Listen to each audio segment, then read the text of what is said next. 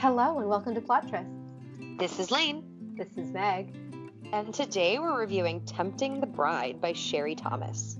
So this was published in 2012 and is the third in the Fitzhugh series. We're Sherry Thomas stans, and I don't think that changes with this book, you guys. Nope, it does not change with this book. So this is the third novel in the series, but we have already reviewed 5 actually works in the series. So there are also 2 novellas that we have read. And there's another novella in the series that we have not yet read that we will be reading. We will be reading it, and guys, it is intense. That is all I have to say about it. So the jacket. Helena Fitzhugh understands perfectly well that she would be ruined should her secret love affair be discovered. So when a rendezvous goes wrong and she is about to be caught in the act, it is with the greatest reluctance that she accepts help from David Hillsborough, Viscount Hastings, and elopes with him to save her reputation. Helena has despised David since they were children. The notorious rake has tormented her all her life. David, on the other hand, has always loved Helena, but his pride will never let him admit the secrets of his heart. A carriage accident the day after their elopement, however, robs Helena of her memory. The slate is wiped clean. At last, David dares to reveal his love, and she finds him both fascinating and desirable. But what will happen when her memory returns and she realizes she has fallen for a man she has sworn never to trust? This is a very accurate jacket. Minus one thing. Yes. They don't elope. Yes, they don't elope, but I don't mind that wasn't revealed in the jacket. It's not a spoiler. Like, they're not tricking the reader. They, tell people they've eloped, and the world thinks they eloped, but they didn't. Mm-hmm. It's other than that, very accurate. Very accurate, and I do think you really get a good idea of the book. Yeah, I think it's factual more than the spirit of the characters specifically. Their snark at one another is really funny in a way that this doesn't quite capture. Yes, and it's a good thing that it's funny, because if it wasn't funny, oh my God. It would be mean. It's still mean, but it's also funny. It's still mean, but it's mean in that funny way that you're like, ooh. Yeah, you can kind of convince yourselves that both of them are in on the joke. That they're trying to say the most outlandish and extreme thing possible, right, and not taking it personally. Yes. I know that's a bad excuse, but I think it's the spirit of the book. Yeah, no, I agree. So, did we improve on the jacket? I'm not sure, but we did attempt a random number summary. The random number for this episode was 33. So, I'll go ahead and start. So here's my 33-word summary. You finally tricked the woman you love, but who hates you, into marriage. Next step, get her to forget your lifetime campaign of harassment and fall in love with you. No, but literally. Yeah.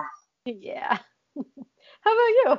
Hatred, erotic novels featuring thinly veiled versions of yourselves, cheating lovers, amnesia, and children's tales are the obvious combination for convincing a woman who hates you for your bad behavior to marry you. So I think the common theme in both of our summaries is that we really focused on David. Yeah, I mean, I said cheating lovers, and amnesia, which was my reference to her. Yes, but I think this is a unique. I think it's a unique novel. I think it's a very unique take on the amnesia romance, which is one of my least favorite tropes. But here, I thought it was a really interesting take on it. Me too, and there's a lot of reasons, which I'm sure we'll delve into.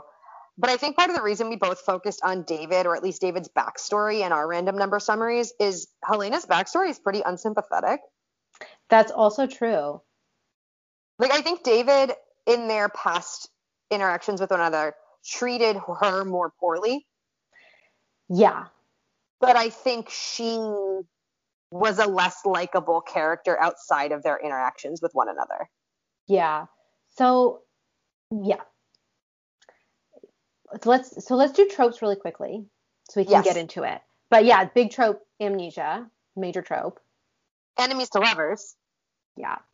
He is the epitome of a pining hero, but also the boys will be boys pining hero in that he may be a pining hero, but he's also slept his way through London. And he's the one where they say, oh, well, when boys pick on you or when they tease you, it's because they like you. That's David. He's a pigtail puller. Yep. But Except he met her when he was like 17. He doesn't grow out of it. That's the issue. Yeah.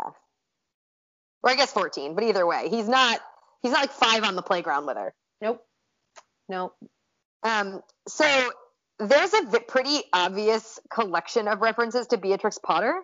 And this is not the first romance novel where that's been the case. It's true. At this point, it just seems like something I really noticed. He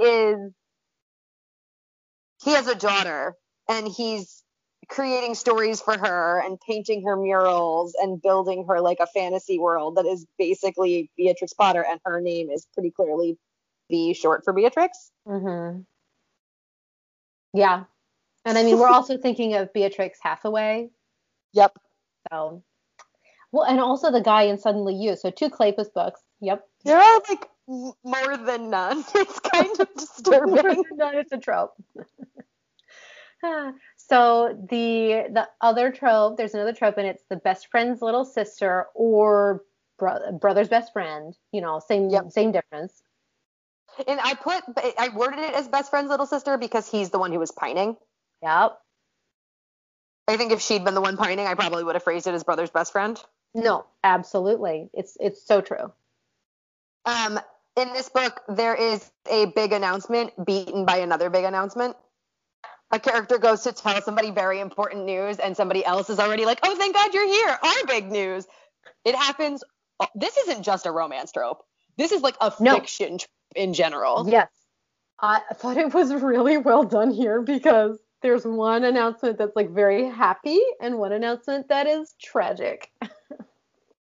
So it was good. It was good. I mean, look, this is Sherry Thomas. So it was like, it didn't make me cry, but I definitely had that feeling in my chest, like, oh God, you know? There was less angst here than I'm used to from her, my angst queen, and I didn't hate it. No. Oh no. I don't hate it. And yet I still felt, she makes you feel things.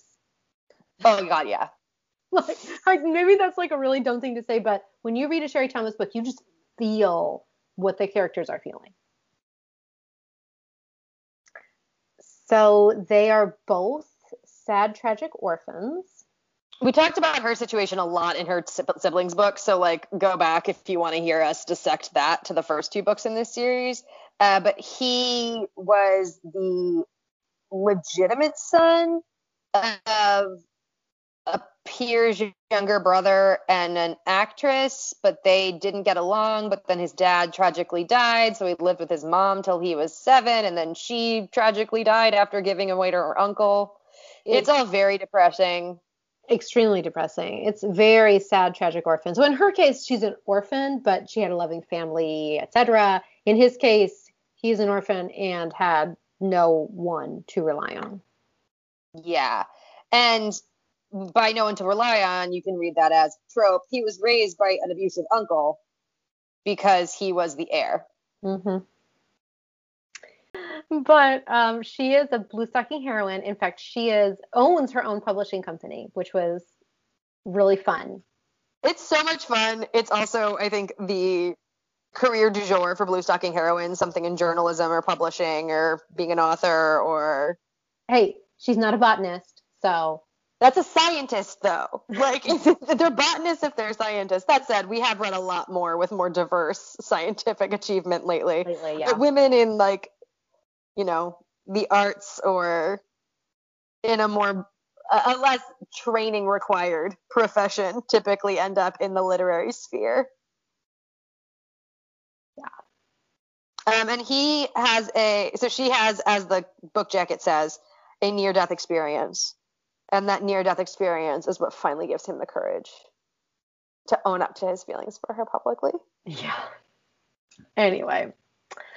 And I had to throw in Gentleman Jackson's Get Fit workout here. This is for the sensitive aristocrat because, like, they talk about David's form. Like, he is so sexy, you guys. Like, rippling physique. Like, she hates him, and he gets undressed, and she's like, yeah. Like, she's held his arms, and she's like, wow, these biceps are firm, or whatever. What does he do? How does he maintain this physique? There is no reference at all. There's not even a passing, like, he gets on a horse occasionally. Like, they talked about his routine with his daughter. He walks. He takes long walks. And then the other thing that they refer to is that his stride, he prowls. He prowls around. So apparently. He takes long walks with a 5-year-old. Long walks with a 5-year-old. Those aren't walks for exercise. Nope. So I have no idea what he does. I'm okay with that. I'm okay with it too. But so, Amnesia Romance Lane. Is this the best Amnesia romance you've ever read? That I would classify as a romance novel? Yes. You know my feelings about the snake, the crocodile, and the dog. Oh, yes. No, I'm sorry, but that's its own special thing because I agree. I think it's one of my favorite Amelia Peabody, so I agree. But that anyway, as a romance novel, this may be the best Amnesia romance I have ever read. I would completely concur. So what's the deal with Amnesia romance? Like, most of them, for some reason, I feel like it's usually the hero who loses his memory. Yeah. So there's a couple of different versions of it, right? There's like the while you were sleeping. Yes. Where the hero or heroine wakes up and they're just told stuff that they have to take at face value. Right. And they don't know how true it is. Yeah. So it's the amnesia plus fake relationship, basically. Then there's the version where like usually a woman, finds a man wandering around with amnesia and like has no knowledge of his backstory or who he really is. Yeah. And they don't add on the fake relationship part, but they fall in love without knowing that does he have a wife at home? They're all dukes. Like, let's be honest. Is he an enemy spy? I think my favorite one was a Stephanie Lawrence, and it's in The Bride's, what's a 4-book thing? Quartet. The Bride's Quartet. Yeah. And she finds this dude, he washes up on her island. She takes him back, and she's like, he can't remember anything. And she's like, I've had sex with a few guys, and it wasn't great, but I'd like to have sex with someone else. I'd like to have sex with this guy, and he won't remember anything in the morning. So she's like, amnesia's recurring? Like, if you have amnesia, you're in a permanent blackout? What the hell? It was so funny. So my life from not knowing how anything works and just not caring. Yeah, it was hilarious. So that one is really stupid. I do still kind of count it though. Like, anyway, but the rest of it is just like so super angsty. Well, it's usually driven by ignorance, right? The conflict is driven by obviously the amnesia's person lack of memory, but also the ignorance of that person or the people around them regarding their circumstances. Right. And that's not what happens here at all. Oh my gosh, I loved so much that I don't think this is much of a spoiler. He doesn't keep anything from her. Like, he tells her the absolute truth about everything except for one tiny thing. Right, but so quick recap, because this is not spoilers, this is all in the previous books, and it actually might be worth it given the way we're talking about this to give some actual detail. Good point. So David is her brother Fitz's best friend. He would come home with Fitz on school holidays because, as you mentioned, his family life sucked a whole bunch. He was in love with her. She had no idea. They picked at each other, went at each other's throats, had a very contentious relationship, as Meg Summary said, filled with sexual harassment. They continued to just bite at each other for the rest of their adult lives. When they're like 22, she meets this guy, falls for him. He reveals that he's already got an understanding with another woman and then follows through with it. So that's who she's been seducing in the background. And she's, at some point in the last 5 years during this guy's marriage, made the decision that they were still going to be together, but as Meg previously said, not have sex. So and David is the one who caught her.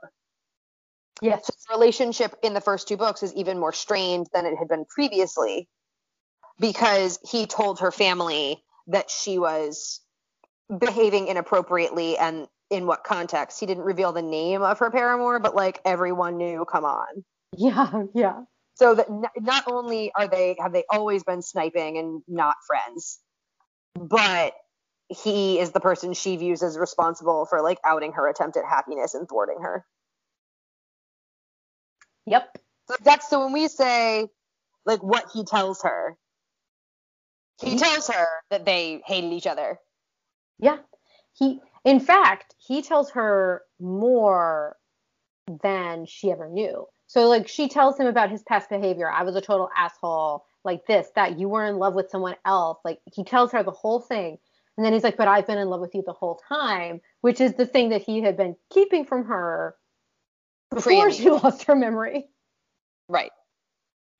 So it basically was just amazing. I was like, oh my God, this is so amazing. I loved it. Yeah, so he's pretty, I have so many things I want to say right now and they're all jumbled in my brain. I want to talk about the fact that she's bald for most of the book. I want to talk about the fact that not only does she have amnesia, she's like physically been pretty beat up. Mm-hmm. And it seems like it mostly avoided her face. So there's no like long-term scarring or tropes like that. Like anything that had to be stitched up was on her scalp, which is why she is bald for most of the book. But she's got these stitches and making facial expressions like hurts them.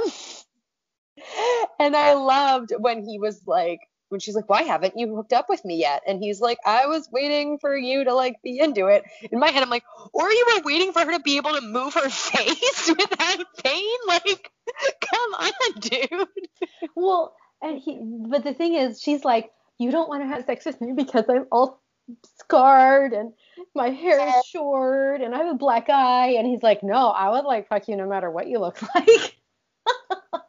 I appreciated her insecurities, but other than just like, oh my God, the feelings, I cannot imagine making out was physically comfortable for her. Yeah, you would think, but so shit doesn't come into play here. Yeah. So she cannot get over her ex. She cannot get over him. And in fact, it made me so angry. In a good way. And like Sherry Thomas is a good writer way. Right? But I just wanted to be like, girlfriend, you suck. He sucks. Yeah. That whole relationship sucked. It's rough. And yet I could understand where everyone was coming from, which I thought was really interesting. Was it a choice I ever would have made? No. I think it was understandable up to a point. Mm-hmm. Obviously, with an amnesia story, getting your memories back in pieces becomes part of the narrative. And there were points where she would get memories back and revert to old patterns of behavior that I found really frustrating and stopped thinking it was understandable. It's an amnesia thing. I know. And the second you say it's an amnesia thing, I recognize you've lost all credibility. But no, I mean that's what I'm saying. It's like it's just something that if you read an amnesia romance, you have to be like, yep. Yeah, he so clearly sucked, but you get how she missed that he sucked. Yes. I wish, okay, like I'm trying to think of how to say this in a way that doesn't spoil it. She reacts really viscerally to finding out about her past behavior during the period of time where she doesn't have her memories. Right. And I would have been a little bit more interested in understanding how a girl who held those convictions became the woman carrying on as she was. Yeah. Like, and that's the one piece I think was sort of missing here is I don't quite get how the person she was before she met him ended up in the situation she was in. And I think some of that just comes down to this is a really short book. It is. It's very short. It's true. And that's I also think you don't get a lot of character development from Helena because her character development is getting her memories back. Yeah. And you got a little bit more of her in the first two books, but she kind of sucked in those two. Yeah, I mean she's in a really difficult situation and I found myself feeling more sympathetic towards her than I thought that I would.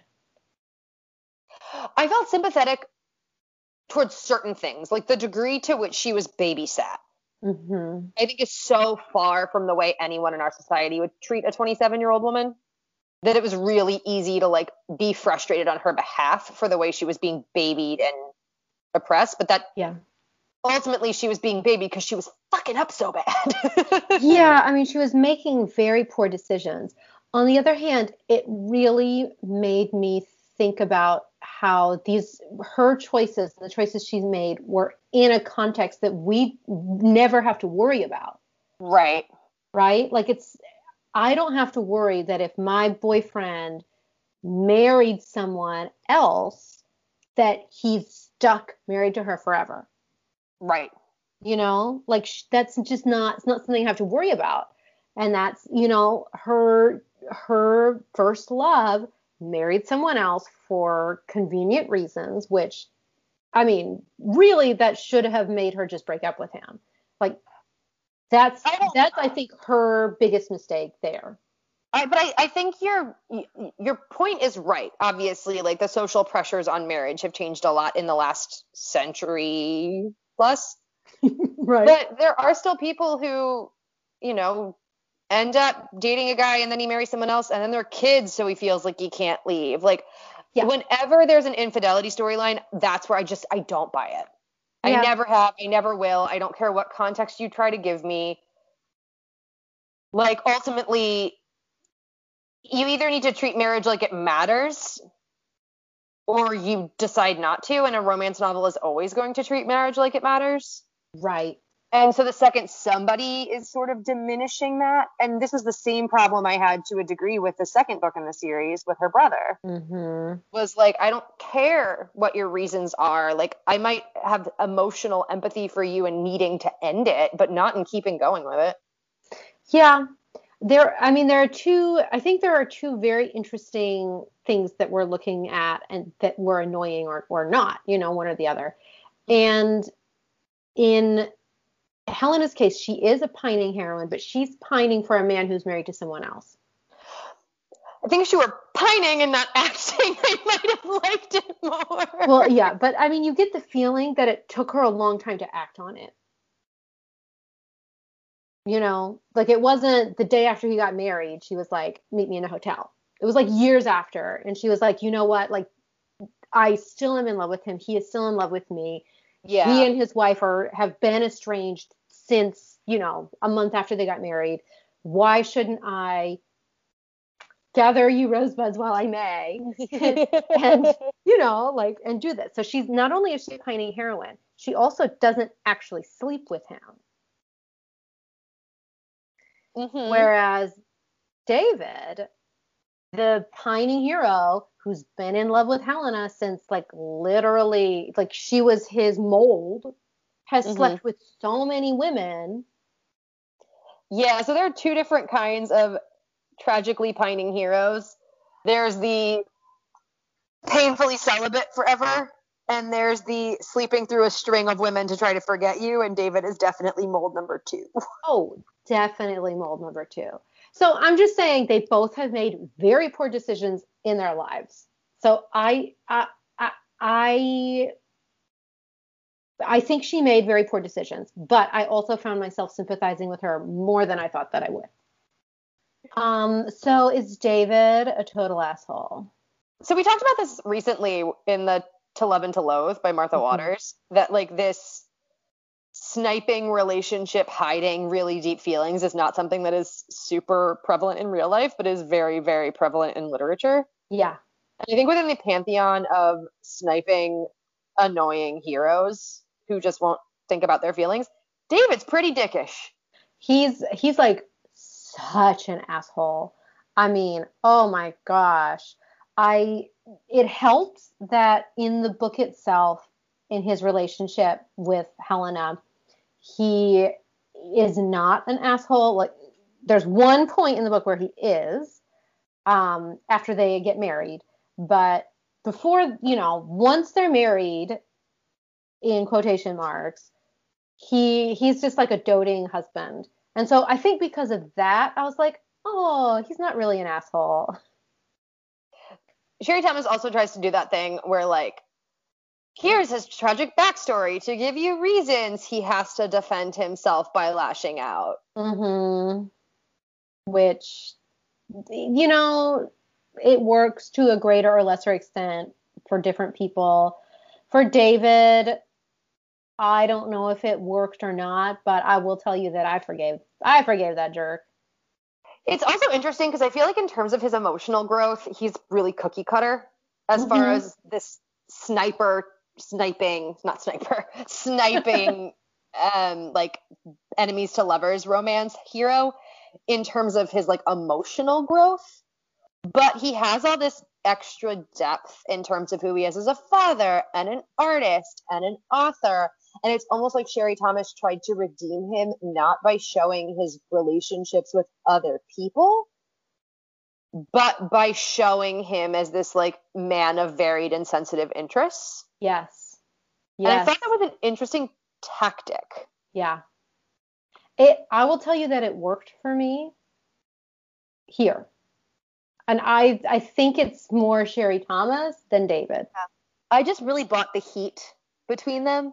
Yeah, totally. And I think that's what worked for me more than anything else. So I don't know that I care that like he's the kind of pining guy who's that much of an asshole to her face, but paints this mural as an ode to her in the bedroom he hopes will one day be hers. Oh my God, Lane, I know. Now, here's the thing. If he had been like a silent pining hero, I think I wouldn't even be asking myself, like, why did I like David? But the fact is, he had all, yeah. You mean if he had been Ramses, silently pining, doing everything for her, living his life while dying inside? Yeah, I will say that. Mm-hmm. Ramses Walter Peabody Emerson is my one true love. Yeah.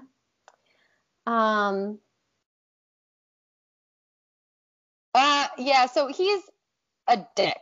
There's something that gets brought up. So Sherry Thomas does a great job with making sure she's explicitly consenting and not in the dark about anything she needs to know before they start hooking up after her amnesia. And they bring it up later, but there's something that wasn't brought up that I thought was sort of interesting. And it's not a criticism of this book. When someone has amnesia and they wake up and they basically have regressed back to a prepubescent time, what does that say about a capacity to consent?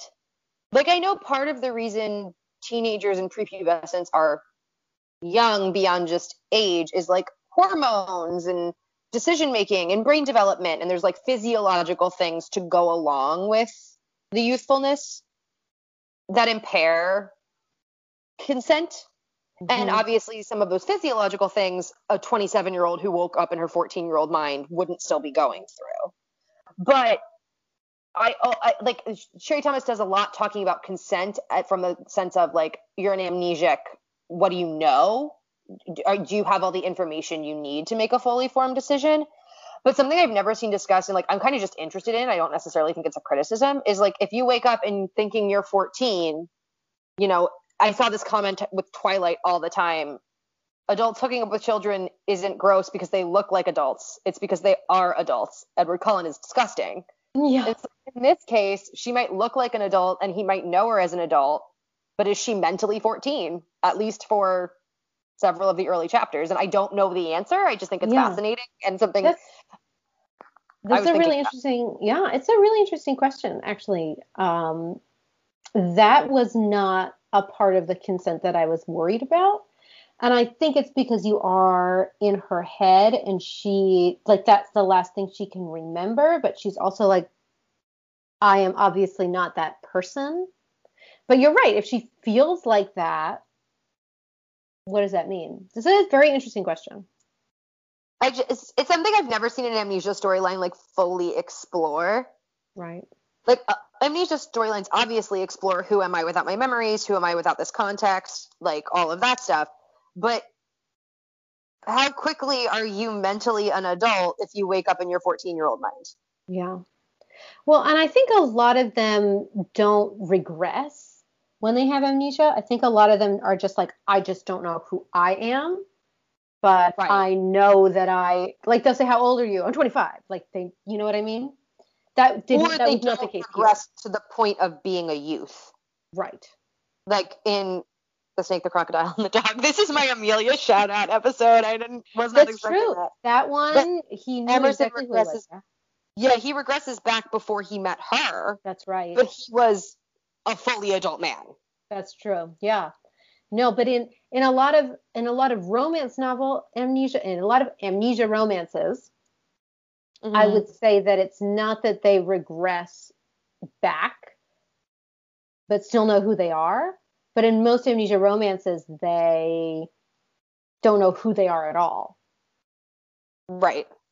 But anyway, a very interesting point. Just, it was a random thought I had.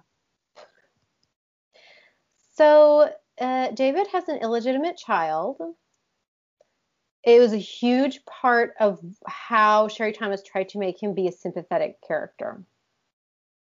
Because he's a great dad. So not only is he this patron saint of man acknowledging his illegitimate daughter, she's also clearly special needs of some kind. And he is spending a lot of his time, energy, and mental focus attempting to make her more comfortable and adapting his environment to suit her. So not only is he like going above and beyond the aristocrat with a byblow, he's going above and beyond any parent with a child with this sort of difficulty in the era. Right. What'd you think of it? I don't usually love illegitimate children as a plot device.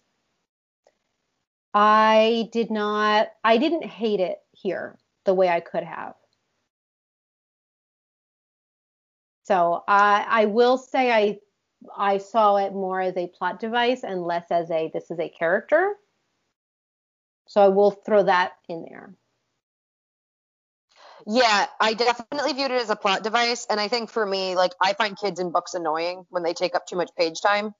This was a short book. Way too much of their bonding and his humanization was tried to be portrayed through this child for me. Yeah. I could have done with so much less of it. It was absolutely a plot device just meant to inform you of who he is and give them an excuse to be together when they weren't happy with one another for whatever reason. And to get them acting like a family earlier in the text. And like in the same way, I just don't like precocious kids in books most of the time. Tessa Dare's one with a dead doll being the exception. The governess game. Yep. That's a good one. Governess game. You know what I meant. I knew exactly. All the Friends episodes are all named the one with. That is 100% how I think of everything. But yeah, so I think this was not more annoying than any other annoying kid to me. But this was an annoying kid in a romance novel. So my main question with this book is, would they have ever actually fallen in love if she hadn't lost her memory and gotten to know him I was without all thinking of their that the baggage whole time. the entire time? I was thinking that the whole time.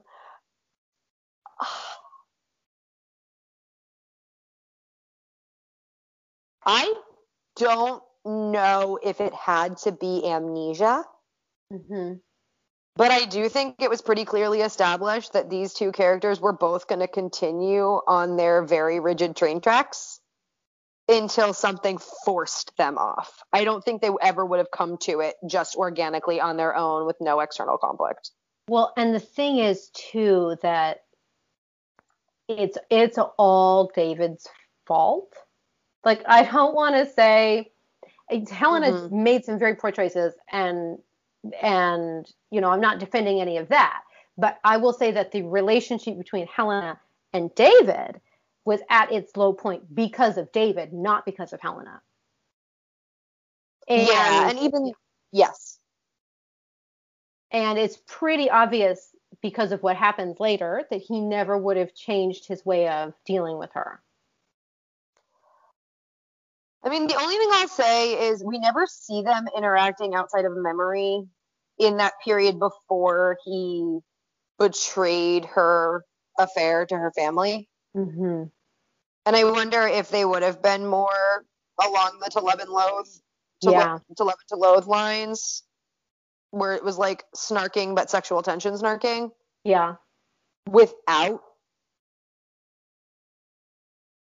some sort of outside interference. Like I don't know, like I don't think it had to be amnesia. Maybe one day she would have finished the book. Right.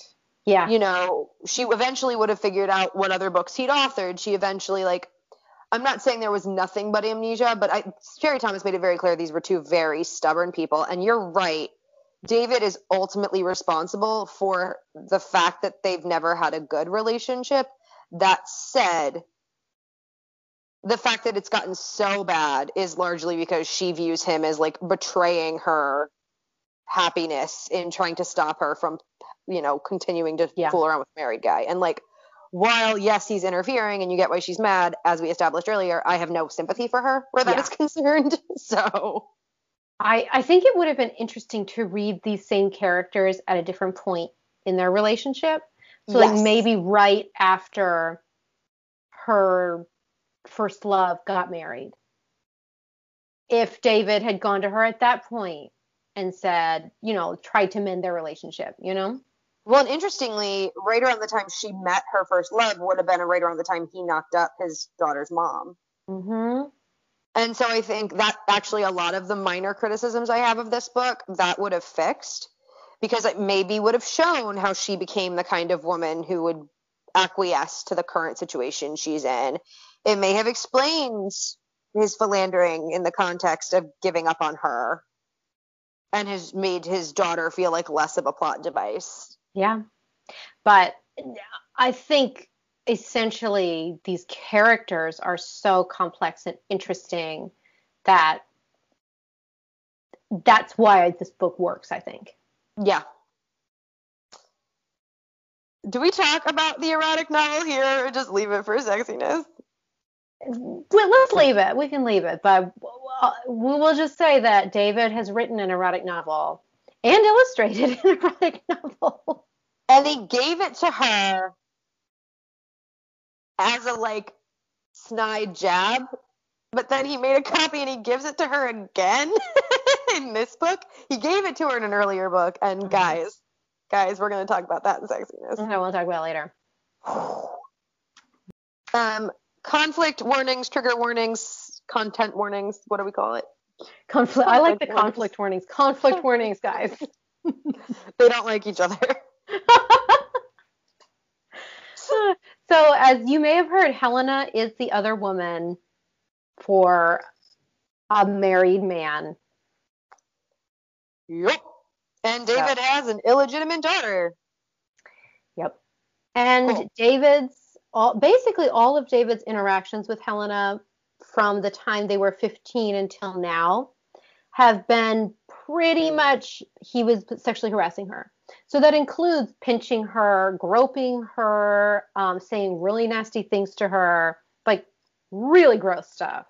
And when he's not commenting on her body, he's accusing her of being a lesbian and then asking her if he can watch her have sex with other women. Like, it goes way beyond the usual witty banter. Yeah. With these battle couple types. Like, and even like in one of the things I hated the most, it was in character, don't get me wrong, but on their wedding night when she gets mad at him, he lashes out by saying he's gonna like basically force his staff to have sex with him. Yep. And that's when I say, like, he was definitely all talk, no action in this book. Yeah. Like, I never for a second as the reader thought that was something he would do. No. But the fact that even in the modern, in like the current text, he defaults to saying really vulgar things to upset her. Like, it's never ending. Yeah, exactly. And I mean, I would have hated this person too. And if anyone had said to me, "Oh, it's just because he likes you," I'm like, I don't care if that's how he treats women. Exactly. Lane's like giving the double bird. Yeah, if that's how he treats someone that he likes, that's not someone I want to be with. You know. I'm also a little confused, and maybe this is where more backstory would have helped. Like, if I'm Fitz and Hot Sister, I don't know that I would have like tolerated that from my friend. Yeah, Venetia. Venetia, thank you. I was gonna say Veronica, and I knew that wasn't it. Yeah. But they clearly both adore him and have a great relationship with him, and you see him treat them both very well in the earlier books. But the things he says to her are clearly indicative of things he's comfortable saying. Right. And like, I can't believe Venetia and Fitz never drew the line on him at some point, and that wasn't in the text. Yeah, you would think, but they're really sympathetic towards him. Yeah, it's like it's night and day, his behavior with them and his behavior with her. So, and I can't believe they have never seen it or acknowledged it. Yeah. It was a very weird. I mean, it's pretty intense. And again, this is kudos to Sherry Thomas for making me like this guy. I have no defense other than Sherry Thomas is my queen and I stand. Yep. So sexiness. Oh, guys. Yep. Guys. So as is usual with Sherry Thomas, there's a lot of sexual tension. So even when they hate each other and are sniping at each other, there's this like simmering sexual tension. He also coerces her into a few embraces. Yeah. Which I have, again, no defense except Sherry Thomas wrote this, so I liked it. Yeah. But as we mentioned earlier, he wrote an erotic novel that he sends to her, and it's very thinly veiled. Doppelganger is the wrong word, but like stand-ins for themselves. Mm-hmm. Yeah. And there are passages from this book sprinkled throughout the text and descriptions of the drawings. Mm-hmm. And I don't expect that from Sherry Thomas. And spoiler alert, guys, the novella we haven't read yet that we will be reading is this erotic novel. Yep. And I was like, I'll read it. And I was like, oh my God. I was like, did Sherry Thomas write this? Meg and I have complained. I don't know if it was on air or to each other. And complain is the wrong word. But when we first started reading Sherry Thomas books, we sort of had the impression she was an author who could build it up, but we didn't want to see try to execute the sex scenes. We thought like they fizzled out when there was a conflict, that we like viewed her as a romance author, not an erotica author. Yeah. And this book just tips that over on its head. It's not, there's still a lot of fade to black. Yeah, there is. There's still a lot, like I wouldn't put this up there, the short story we will be reading. Different story. I wouldn't put this up there with like the most explicit of romance authors, but it was way more explicit than I expect from Sherry Thomas. Yeah, and on a different level than earlier books in the series have been. Absolutely. I think this is the Sherry Thomas where I was like, she can write sex. Like before I was like, oh, she doesn't, we kind of assumed she just wasn't really interested in that part of the romance novel, which, okay, we still love you. That's fine. Yeah. We still love you, Sherry. But when we read this, I was like, oh, okay. So she can write it. She just chooses not to for some reason. Like, The buildup was not hotter than the execution here. Correct. I think that's a good way of putting it. That's a good way of putting it. So, how'd you feel about the blowjob, Meg? Because apparently this is now I ask Meg what she thinks about blowjobs podcast. Apparently a thing. This one was fine for me. Apparently, I think this one it was not just implicitly but like explicitly Helena taking power. And there was stated reciprocation. Correct. So there you go. So we can talk about. Let's talk about the consent, because we talked about consent as it refers to like the mental age of the person. Mm-hmm. But there's another part where Helena does say that she couldn't consent because even though he told her about everything, he should have known how she would have felt. Basically. Yeah. I'm glad it was brought up. Yes. I think Sherry Thomas did the right thing by putting it in the text so that the audience wasn't left wondering and was forced to like ultimately consider it. I definitely come down on the side of she was herself. She had all the necessary information. This isn't like inebriation or impaired decision making. Right. She just didn't have specific memories. And like, that's a relationship, right? Like, not to extrapolate and slippery slope, and I'm not saying they're totally comparable, but like I could go on a first date with somebody tomorrow, be sleeping with him by the end of the week, and I don't know everything he's ever done. And I don't get to find out that he cheated on a girlfriend 10 years ago and decide I didn't consent after all because I didn't have all the facts. Right. Like, if we all agree she is mentally an adult, he is not actively lying to her about anything, and the amnesia does not count as impairment in terms of her decision making, in that it doesn't like lower her inhibitions or something. I don't feel like this is something that falls in the realms of she didn't give consent. Yeah. I would be totally open to hearing the other perspective. Yeah. No, I think I agree with you. And I think I agree not only because he explained everything to her ahead of time, made sure she knew intellectually what was going on, but also he wasn't trying to pressure her into having sex either. Mm-hmm. Like every single time they did anything, every time they kissed or they groped or anything, it was at her urging. Right.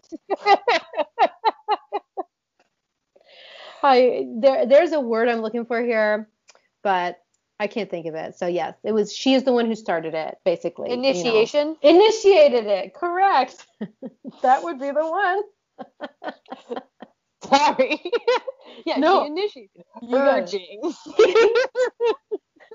That also works because, I mean, there are also times where it's not just initiation. She goes in and she's like, you go stand over there, you know?